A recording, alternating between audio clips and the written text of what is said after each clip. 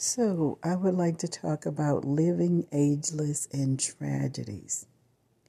I remember when I was about 14 years old, there was a family that lived across the street from me, and I thought they were a happy family. It was a husband, wife, and they had 7 children, and I would guess that they were like under 10 years old. So they had them almost like stair steps. So I remember the mom was a stay-at-home mom, and on Fridays, that was their treat. They would go by a relative. I think it was the mom's sister, and that was something they enjoyed doing. They played cards. Well, this one particular time, I remember she was leaving with the children, and they were going to catch the public service, the public transit bus.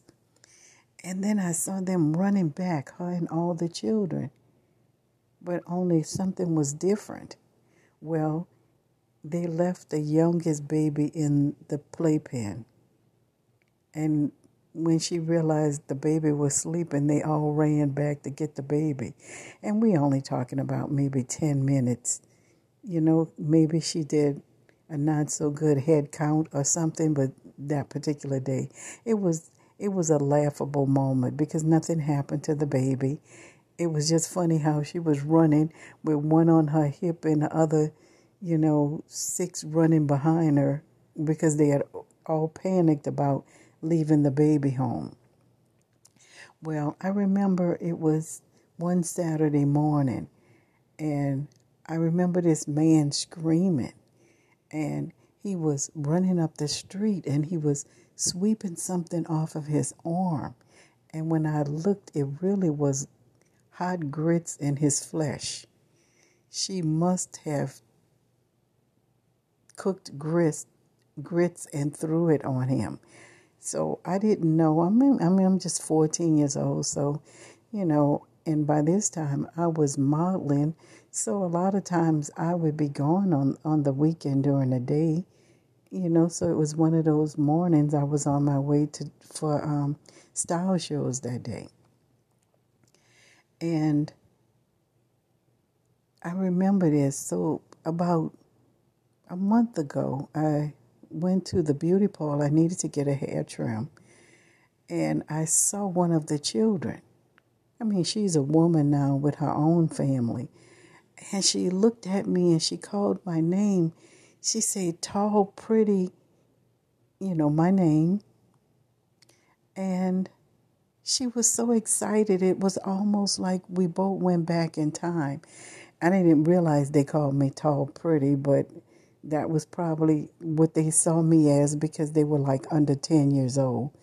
And maybe I was tall and pretty to them. I don't really know. But we had our little chuckle about it and stuff. Well, about a month ago, about 2 weeks ago, her nephew was kidnapped. She was raising one of her brother's son. The brother had passed on, and she was raising his son, and somebody kidnapped and killed him. And she was very hurt about it, and she found a way to contact me and let me know what happened. And, it was really sad. So I've been having reflections about that situation because her dad was good friends with this man that lived around the corner. It was such a tragedy. And every day, wherever it was, they worked together. They would catch the bus together and come home laughing and stuff. But the dad would go in the house, and then the man would walk around the corner to his family. Well, somewhere along the line, that man across the street was having an affair with his best friend's wife. Right? And maybe that was why the hot grits was thrown on him. I'm not certain. But one day, I can actually remember this. That lady around the corner shot and killed her husband. I remember the gunshot. I remember the sound because we were sitting on the front porch. She never went to jail or prison or anything.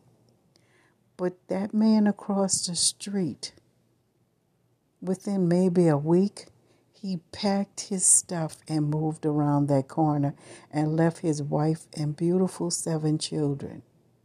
He just left them. And he started a new life. You see, where there are 3 people like that, someone is always left behind. But this was so tragic. They literally took a life of this man, because I guess that man around the corner figured it out, and she and he had some kind of a argument, and his life ended that day. So after this man across the street moved around the corner, he just literally cut his family off like they did not exist. And then became this big thing in the church. Because I remember him and that lady around the corner, he would have on fancy suits on Sunday, and she would be in, like, I guess, the white uniform. And go to church and come home from church. Well, eventually, he purchased a vehicle. So now there was some kind of growth or something happening here. Not certain. So years passed, and I went to a funeral. And I think he did the sermon. Not all of it, but he did a part of it. So that means he had was, I guess, high ranking in some church at this time. And she was some kind of deacon or something. They became these really holy rollers.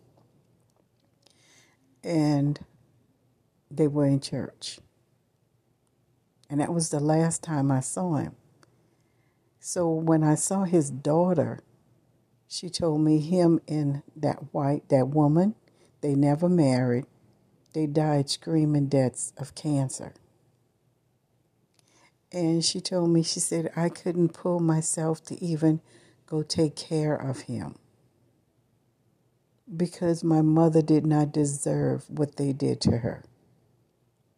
Her mother is still alive and well and always talk about me, she told me. So I think that was the first time that I really knew tragedy. And just to see that some of those young children have passed away and now their children are passing away, it was really sad. Just really sad to hear that. But the whole neighborhood pretty much suffered this. The community suffered this injustice that happened to that man. And those families, everybody was affected. So, if you want to know more about her, go to Grammarly Depot, GrammarlyDepot.com. And I have a monetized YouTube. I am a powerful influencer for life. So if you get a chance, drop on by, subscribe, and ring the bell. My divine salutes your divine. Namaste.